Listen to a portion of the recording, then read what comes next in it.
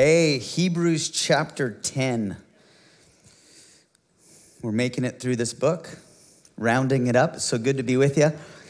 As we finish up chapter 10 today, we're going to be finishing up a section of this wonderful book that we've been working on for a few weeks, and that is a section in chapters, maybe the last 3 or 4 chapters, where we've been putting up the old covenant. Really the important things of Judaism, their priests, their holy people, their sacrificial system, and all of that. And we've been putting it up against Jesus Christ and his new covenant that he ushered in with his blood. And we've just been comparing them week after week, right? Comparing old with new. And sitting on this side of the cross, this side of time, right? We can appreciate who's better, right?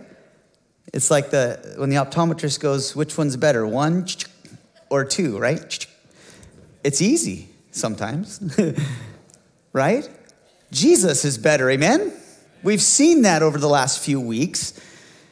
And we're going to be winding that section up tonight. We're also going to be, the writer's kind of pushing up into a new section, and that is, if Jesus is better and far superior to the old system, right? What should our response be? What should it be? And we're going to get into that. It starts with faith, and I won't give it away, but the faith chapter's up next week.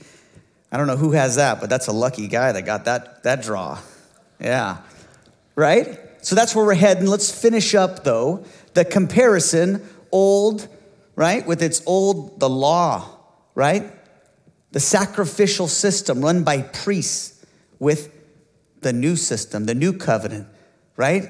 That the Holy Spirit wrote on our hearts and our minds, ushered in by the very blood of Jesus Christ. Are you ready to get going on this chapter 10? It's a lot of a reminder, but it's a good reminder. Let's check it out. Chapter 10, verse 1. And I've entitled these first 4 verses, Shadows Are Not Reality. Let's check it out. For since the law has but a shadow of the good things to come, instead of the true form of these realities, it can never, by the same sacrifices that are continually offered every year, make perfect those who draw near. Otherwise, would they have been ceased to being offered, since the worshiper, having once been cleansed, would no longer have any consciousness of sin? But in these sacrifices, there is a reminder of sins every year.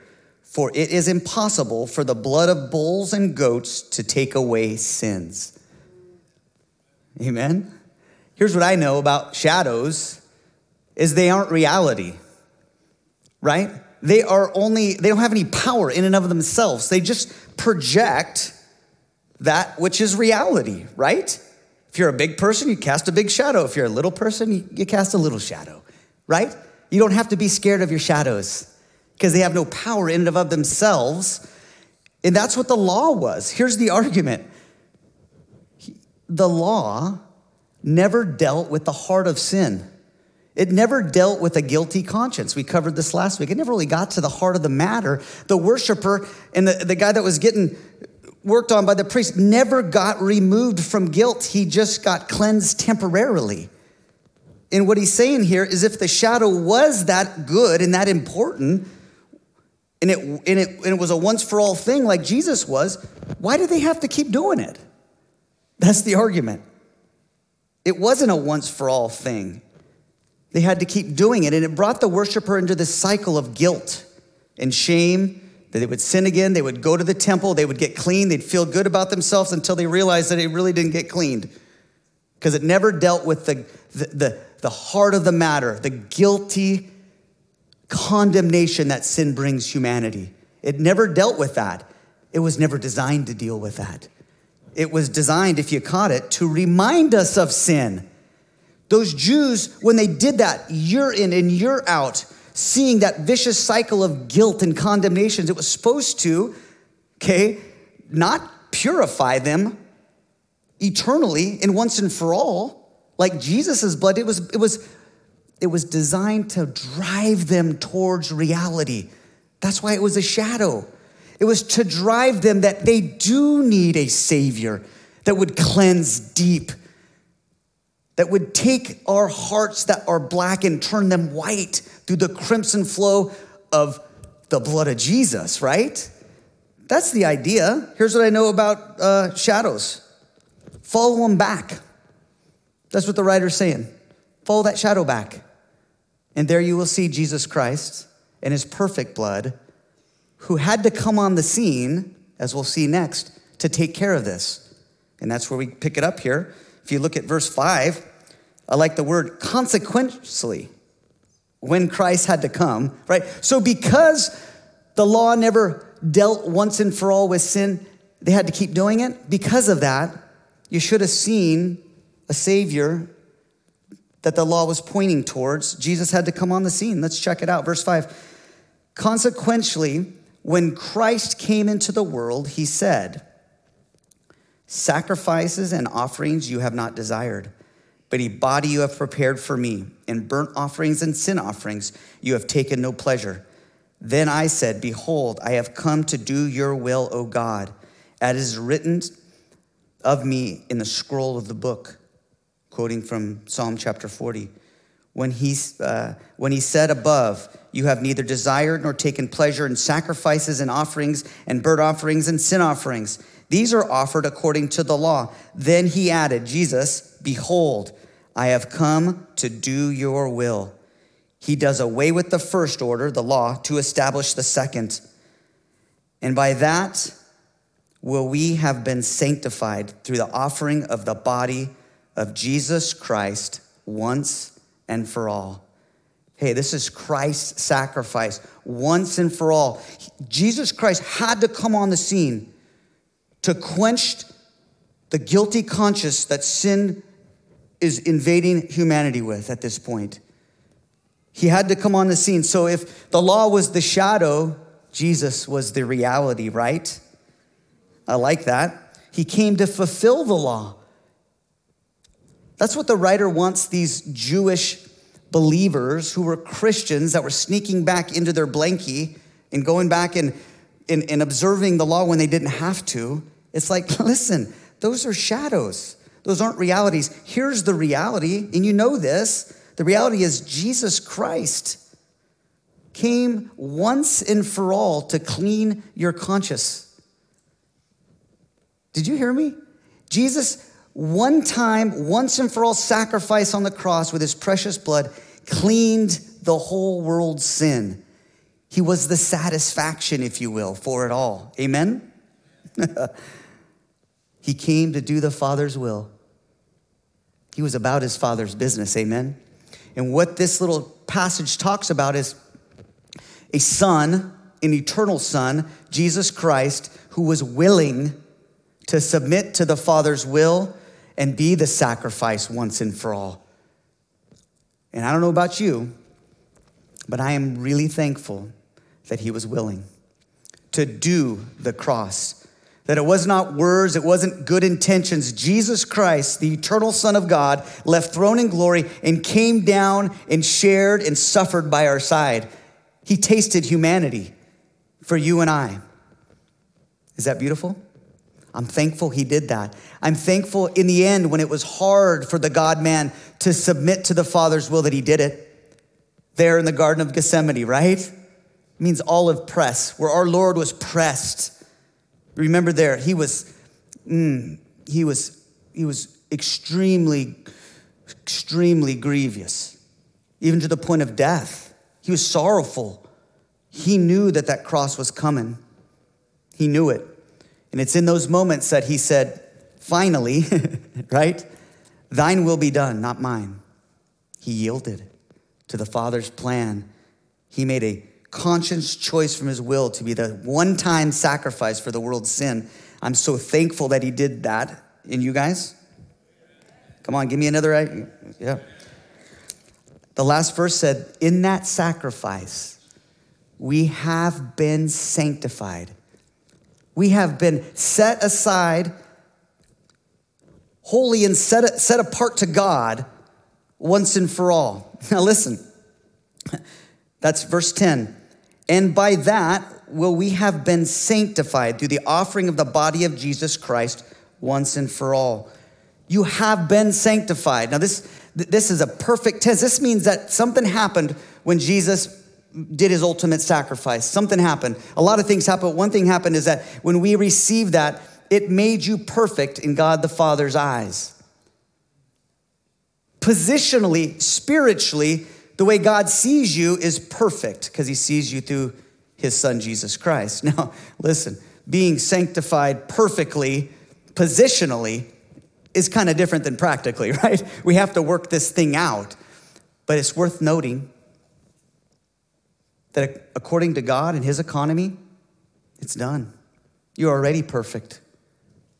I know that's hard to wrap your brain around because you're probably like me, you have a mirror in your house and you see yourself in what you do with your life sometimes and you go, I'm not perfect. This is just saying, listen, in your position in Jesus Christ, you have been perfectly sanctified. There's not one more thing you can add to make yourself any more righteous or any more worthy to your God.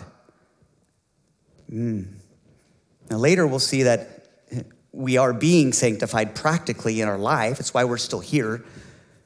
But it's worth noting, we should live our Christian lives out of victory.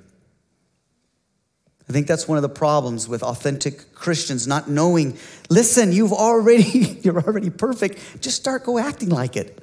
That's really the key. God already sees you that way. Why not act like that? Man, when I competed, that was the freest I ever felt when I competed at a very high level in wrestling was when I had someone tell me once, hey, just go wrestle like you already won.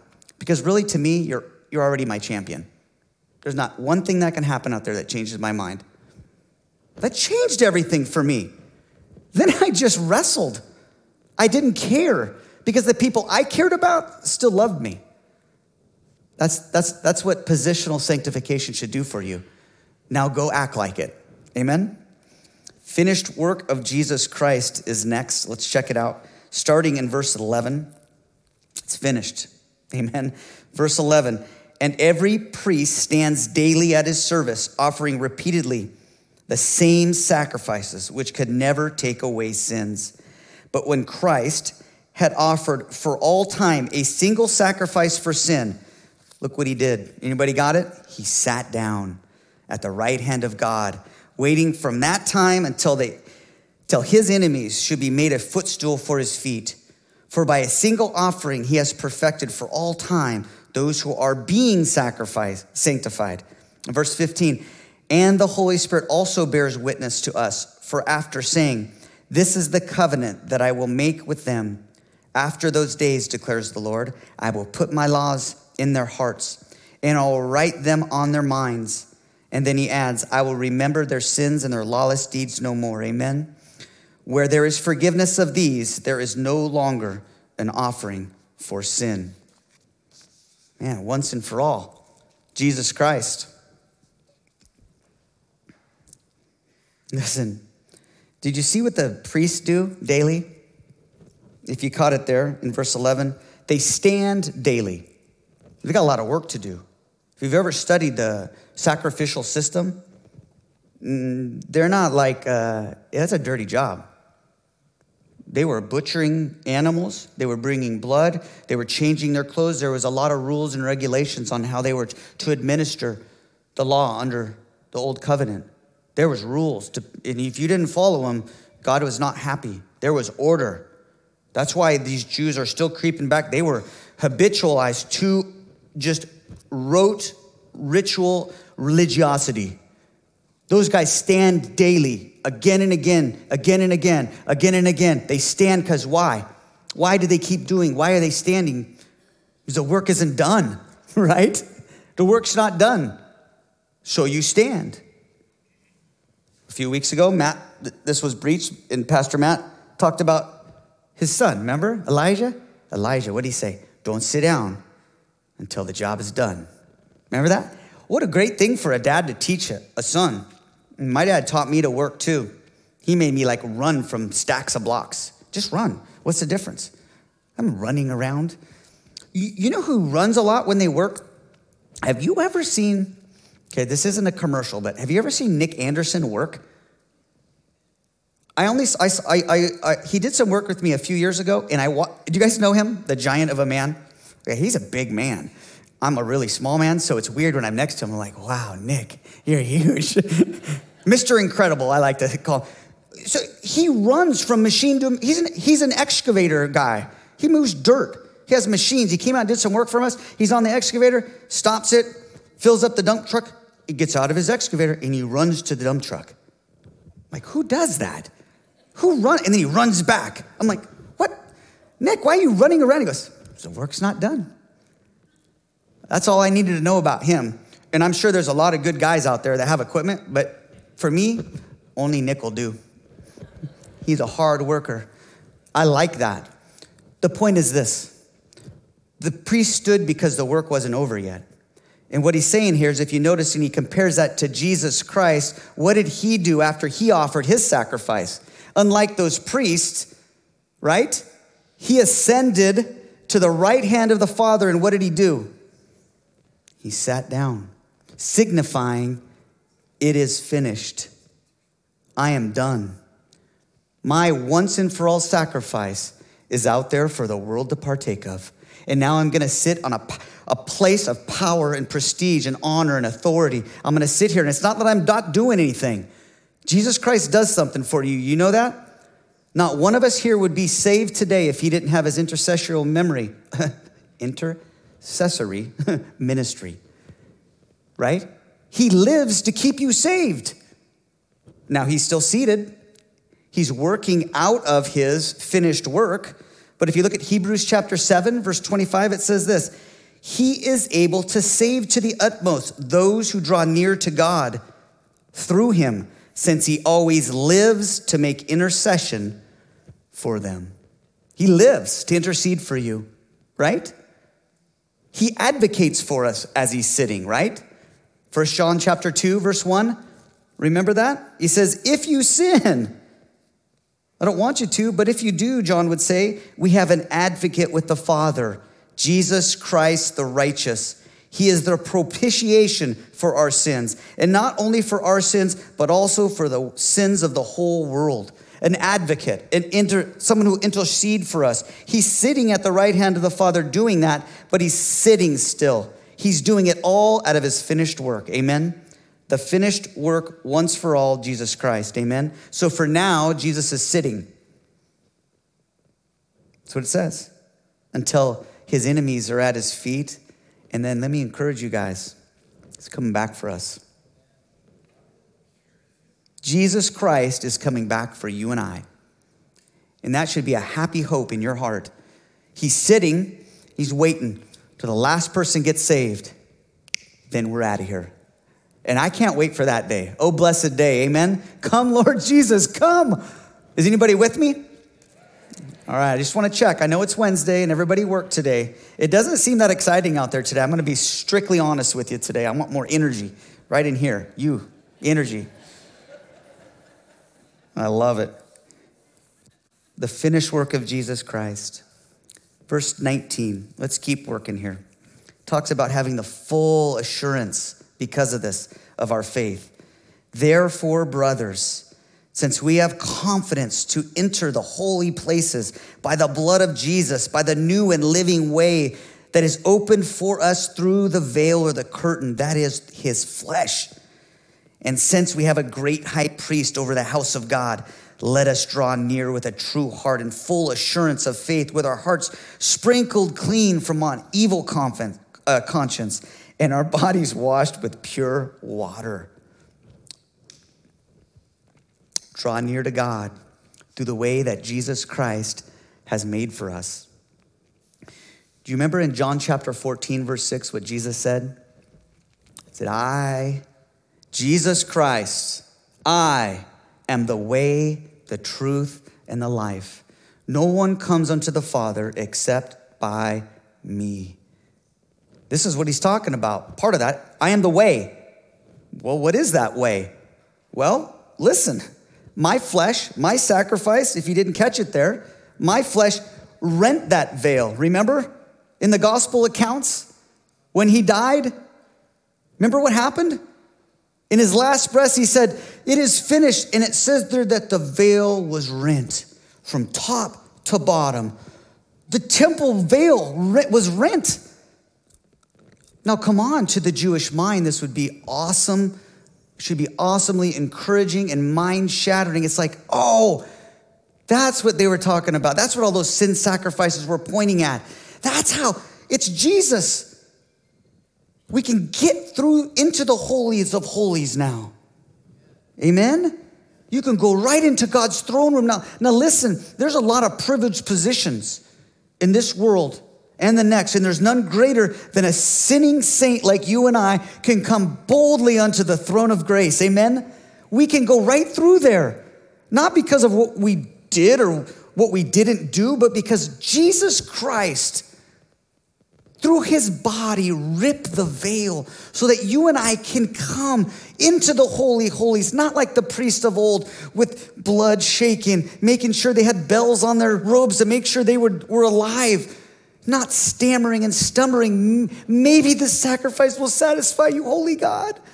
Let me put it on the mercy seat. Hopefully I do everything right. You come boldly. You come boldly because that veil has been rent by Jesus Christ himself once for all on the cross. Amen? Boldly. That should inspire us. There are some things in my life that inspire me. The older I get, it's less and less of these things of a world. It just is. Whether it's sports or business or whatever. I'll tell you what inspires me is that even me, in all my failures, can go straight to the Holy of Holies and meet my God with confidence. And when he sees me, he sees the perfection of our Lord Jesus Christ. You come before him with boldness. Amen? That should inspire a response for us. And if you look at that, you can see that response in verses 23 and 25. This is our response. Let us hold fast the confession of our hope without wavering. For he who promises faithful, and let us consider how to stir up one another to love and good works, not neglecting to meet together, as is the habit of some, but encouraging one another, and all the more as you see the day drawing near. That's our response. Hold fast. Quite literally, hold firmly onto the promises with your hope that they're reality. That's what he's asking you to do. Hold fast. They're real. Grab a hold of them. We grab a hold of a lot of things, don't you think, in this world? Would you grab a hold of the promises that Jesus has given us and secured for us with his blood? Would you grab a hold like you would never let go? That word is an interesting word, hold fast, hold firmly. This is what it is. This is when you grab your son who's a wrestler, and I used to be a good wrestler, and you figured out that, oh, he's stronger than I thought. That's still there. Hold firmly. Grab a hold of it with all of your might, right? That's what he's saying. Hope is amazing. When we take God's promises, we direct our faith at it with our hope. Hope is just that favorable and confident expectation of the unseen future. It involves a warm spirit of expectancy. Hope is a beautiful thing. Hope will get you out of your present discouraging daily grind. Hope will do that. It'll lift you into a whole different realm. It takes you from your prisons of life so you can hold those chains high and undone. Hope does that. Hope keeps us keeping on, right? Hope's amazing. Here's my word picture for hope, so you don't ever have to remember the definition of it. It's when a pregnant woman puts her car seat in her car. That's hope. The baby's not born yet. The first time my wife did that, what are you doing? The baby's, oh, now I get it. That's why that's why my wife is my better 3/4, my better half. Oh, yeah. The baby's gonna be born. Expectancy, favorable and confident expectation, right? Warm spirit of expectancy. I'm expecting good things. And when we hope on the promises that God has given us, you will surely get them. You will not be disappointed, amen? Hope's amazing. Did you see what else he does here? Hold fast the confession, the things we're hoping for, hold them without wavering, because he who promises faithful. And look at what he says next. And let us consider how to stir up one another to love and good works. Oh, that's a great word, stir up. You guys know any pot stirrers? That's the word. Maybe a better word, instigator. Any of you parents out there raise a lot of kids? I was one of 5. There was one instigator in it all, and it was my older brother. He knew how to push everybody's buttons. The scariest words my parents said to me is, hey, we're going out. Vince is in charge.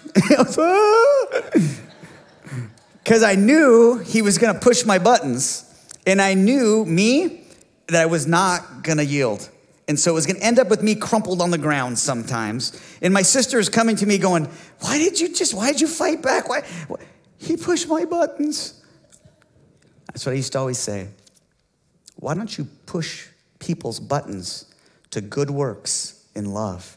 Be an instigator. This writer is saying, hey, why don't you guys be instigators of love? Why don't you be instigators of good, wholesome things?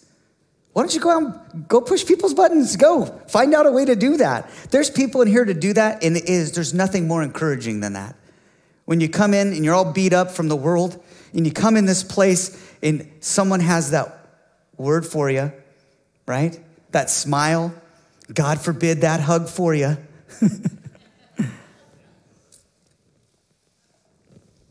I got homework for all of you, okay? Because we're all deprived of hugs during this COVID season. YouTube, it's old, but it's called Free Hugs. You ever see that campaign? We need the human touch. And do the one from Italy. It's the best. Free Hugs Italy. YouTube it. Awesome. Anyways, why don't you guys be instigators of good work and love, right? Love. Stir it up. You know love? Where you put others over self? Even to the point of self-sacrifice? Like if it's a fraction, right? Why don't you be the denominator? Let someone else be the numerator. For love's sake. Why don't you be involved in good and wholesome things? There's enough trash going on right now. Be involved in good, wholesome things. Stir it up. It's happening in this church. I can't even keep up with it. I can't. Whether it's home bridging or the men's ministry or what the women are doing in this church, it just blows me away. The youth over there, I went over there a couple weeks ago and I was like, what? It's crazy. Be instigators. That should be a response, how much we've been giving, I think. Our response should be, number 1, stir that up. And did you notice the next one? This might be if the governor's listening, sorry. Not neglecting to meet together, as is the habit of some. Listen, I don't know about you guys, but something happens to me when I come in here. Something happens to me. I can't explain it. It's because we're the body of Christ. We need each other. We feed off each other. We aren't complete without each other, right?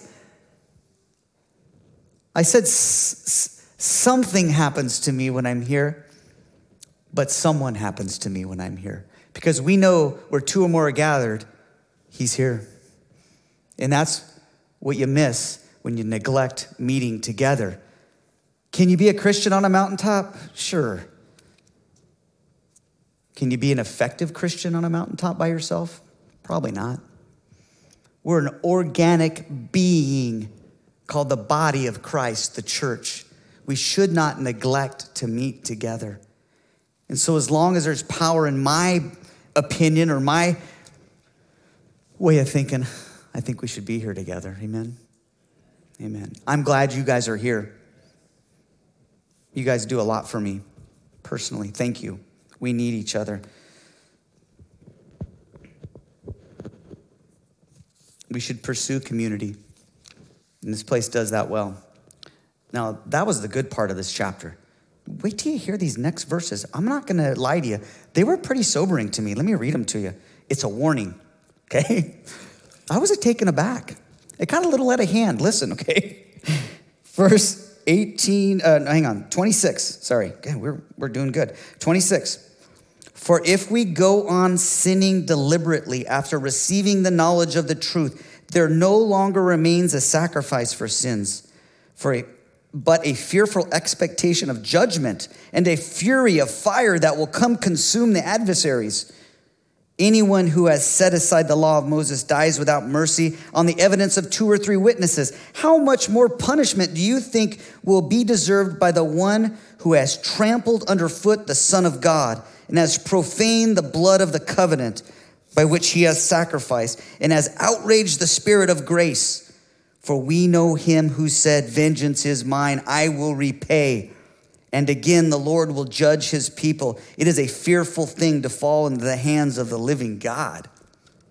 That kind of got out of hand quickly, don't you think? Wow.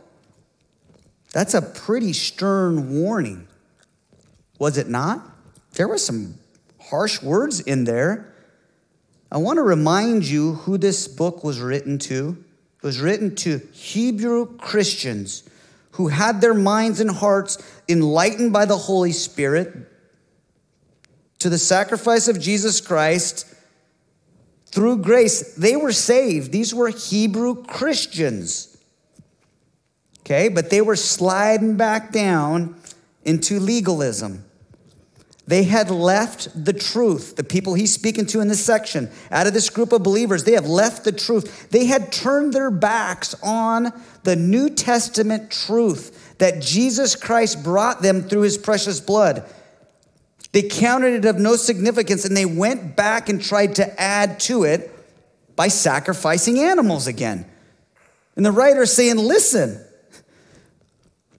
why are you falling from the standard of grace? You have this lifestyle available. You're Christian over here. Why are you acting like a Jew? That system's dead and gone. They were so far gone that he said this, there's no longer a sacrifice for your sins anymore. He didn't mean they couldn't repent and get back right with the Lord. What he's saying is, if you're going to stay in Judaism, good luck. That system's dead. That does nothing for your sins. You're still condemned in that. What are you doing? It says here that they were willing or sinning willingly and deliberately, consciously and rebelliously, consistently turning their back on New Testament grace is what they were doing. And he has some harsh words for them. Whatever that means, deliberately, sinful, regularly. If you ever wonder if you fit into this category of judgment and chastisement, because I'm going to promise you something right now. If you're a real child of God, when you're out of order, God will spank you. He'll spank you. Anybody been spanked by God? I have been spanked by God. And I'm telling you, it's nothing that you want to fall into. Verse 31. It's a fearful thing to fall into the hands of the Lord. Amen? Who he loves, he will train. He will chastise. He'll bring you back around. He loves you that much. Whatever it is, they did 3 things if you caught them there. And I'm going to highlight them for you just to make sure we stay out of trouble, right? It's not that these guys lost their salvation or were never saved. I really believe these were saved individuals, okay, that needed to get back into grace standards. They were being legalists, and they were doing 3 specific things, and it's a checklist. If we're doing these things, I think God's coming your way. I think he loves you that much. He wants to round you up and bring you back. It's like my dad. When I was heading the wrong way when I was a kid, he'd usually just grab me by the neck and just, with those hands that only a mason could earn, right? Dad. Danny, where are you going? You're going the wrong way. Wow, those hands are strong. Yeah. That's what God does. He brings us back around. The first thing, if you caught it, it said they trampled underfoot the Son of God. That's verse 29. That's the first thing they did. It means they spurned Jesus Christ. Has the idea that Jesus Christ's ultimate sacrifice wasn't enough for them. That his grace was not sufficient. They wanted to add something to it. Oh, we're graceful, but you have to do the law. I have to participate. I have to add to it or take something from it. Sound familiar? There's people around there today that add and subtract from God's grace, and he's not happy about it. They spurned the Son of God. It's saying, you are not sufficient for me. That your grace is not enough. I need more. I need to participate in a way that I want to show myself righteous. That's legalism. That's dangerous territory, amen? Dangerous. We should take heed to the Apostle Paul in 2 Corinthians chapter 12. Remember there when he asked God to remove the thorn, right, from his side, his flesh, his infirmity, his physical deformity. He asked God to remove that. And do you remember what God said to him? No, Paul. My grace is sufficient for you. My strength is made perfect in your weakness. And I love Paul's response. And if you have this same heart of this response of Paul, you don't have to worry about this one. You don't have to worry about spurning Jesus. He said, then I'm going to boast in my weakness because I want the power of God on me, right? Because his grace is enough, amen? I pray that would be our heart, not this heart, amen? You cannot do that. You are in jeopardy of getting chastised. The second thing they did, if you look at it, said they profaned the blood of the covenant. What do you think that means? Has the idea of counting the blood of Jesus on par with animal sacrifices. That's what I think it means. That's what they were doing. I have this ultimate blood of Jesus, the new covenant written in my heart and my mind. I've been enlightened to it. God's Spirit has shown me it, and yet I'm going to go back and get sprinkled with more animal blood. Are you kidding me? That's profanity. That's profaning the blood of the new covenant. They're saying that Jesus' blood was a common thing, right? That it was no big deal. It was no greater than the blood of any of the other bulls and goats. That Jesus' once and for all sacrifice is nothing special. Let me tell you something. That's dangerous territory. If that's your heart, look out. Amen? The last thing it did is, if you see it here, in the same verse, it says, they outraged the Spirit of grace. Listen, the Holy Spirit, one of his ministries today and in the same time is to convict us of sin, right? He woos us, he pushes us, he prods us, right? As the minister, right? He's the one that put the new covenant in our hearts and minds. One of his job is to bring you around. When you're sinning, he brings you around to the truth that you don't got the goods. And what you're doing doesn't measure up. It's missing the mark. It's sin. It ain't right. You need to confess and get back right by the blood of Jesus. That's one of his jobs. Did you know that? That the Holy Spirit does that in us. And I know we all felt that before. It's a needed ministry. Amen. Some of these guys were disregarding that and treating this ministry with indifference.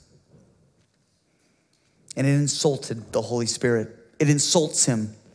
That's his job. And it insults him. And that's dangerous territory. Amen? Those are the three things. It might be a good checklist. Spurning the Son of God, profaning the blood of the covenant, and outraging the Spirit of grace. You might want to check ourselves on those.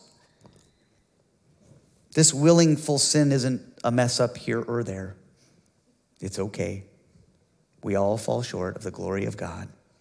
It's a consistent, rebellious attitude that the blood of Jesus Christ matters none, that he's not enough for me, and that I'm not listening when he convicts me.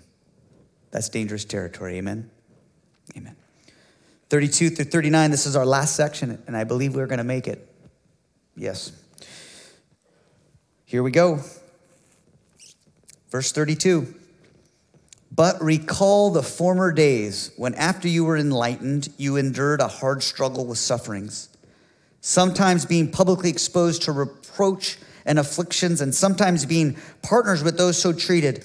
For you had compassion on those in prison, and you joyfully accepted the plundering of your own property, since you knew that you yourself had a better possession and an abiding one. Therefore, do not throw away your confidence, which has a great reward. For you have need of endurance, so that when you have done the will of God, you may receive what is promised. For yet a little while, and the coming one will come, and he will not delay. But my righteous one shall live by faith. And if he shrinks back, my soul should have no pleasure in him. Verse 39, but we are not of those who shrink back and are destroyed, but of those who have faith and will preserve our souls. Amen? So it got out of hand real quickly last section, and it seems like the writer's doing that sandwich, right? That I'm going to give him the wood, and then I'm going to be nice to him. Nice, wood, nice, right? Compliment sandwich. He's saying, man, the last section was harsh. I'm going to try to encourage you guys now, is what he's saying here. And I want to do that by encouraging us to live by faith. And this is where he's starting to push us into chapter 11, the faith chapter. Don't live off your circumstances, he would say. Live by faith. Endure. Toughen up. Have a little grit. And he reminds them, you've been there before. Check it out. Don't shrink back. You've been there before. It's a great reminder. It starts with this word, but recall. Verse 32. It means again and again, reconstruct in your mind. Again and again and again. It's like remembering over and over and over again the former days when after you were enlightened. Who enlightens the Christian? The Holy Spirit enlightens us. Right? He's the one that shows us truth. He's the one that makes the things of Jesus real in our hearts. He's the teacher, right? He has a teaching ministry. He enlightens, remember Ephesians chapter 1, verse 18? Enlightens the eyes of our hearts. Our hearts have eyes. It's like light bulb, that's the Holy Spirit. He brings things to us, right? He speaks truth and of Jesus Christ. He said, remember over and over again when you used to be enlightened and you endured hard struggles. Translation, remember when you were spiritual and you weren't so carnal? Do you remember when the Holy Spirit enlightened you and you were spiritual and you were walking and you endured hard struggle and suffering? You even encouraged people in prison. He's probably talking about himself. These people visited him when he was in prison in Jerusalem. You even visited me and you encouraged me. You were reproached with affliction. People took your stuff. You even had compassion on people who got their stuff taken because you knew you had something better in heaven. He's saying this, you were enlightened by the Holy Spirit. That enabled you to have a heavenly perspective, and you endured. You let your trials forge endurance in your life, to building grit. He goes on to say, hey, don't throw away your confidence. Verse 35, don't throw it away. Where's your confidence? Why aren't you holding fast with hope? What happened to you guys? This used to be a real thing. This used to motivate you and inspire you to live a different life. Where'd it go? Don't throw away your confidence.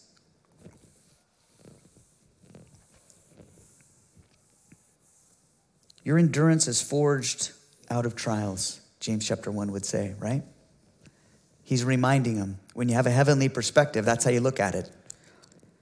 You've been here before is what he's saying. You guys are being persecuted right now. You're discouraged. You've been here before and you did it by the power of God's Spirit is what he's saying. I love the last verse of this chapter and we'll close here. This is what I call, he tells them to get gritty. And I love grit.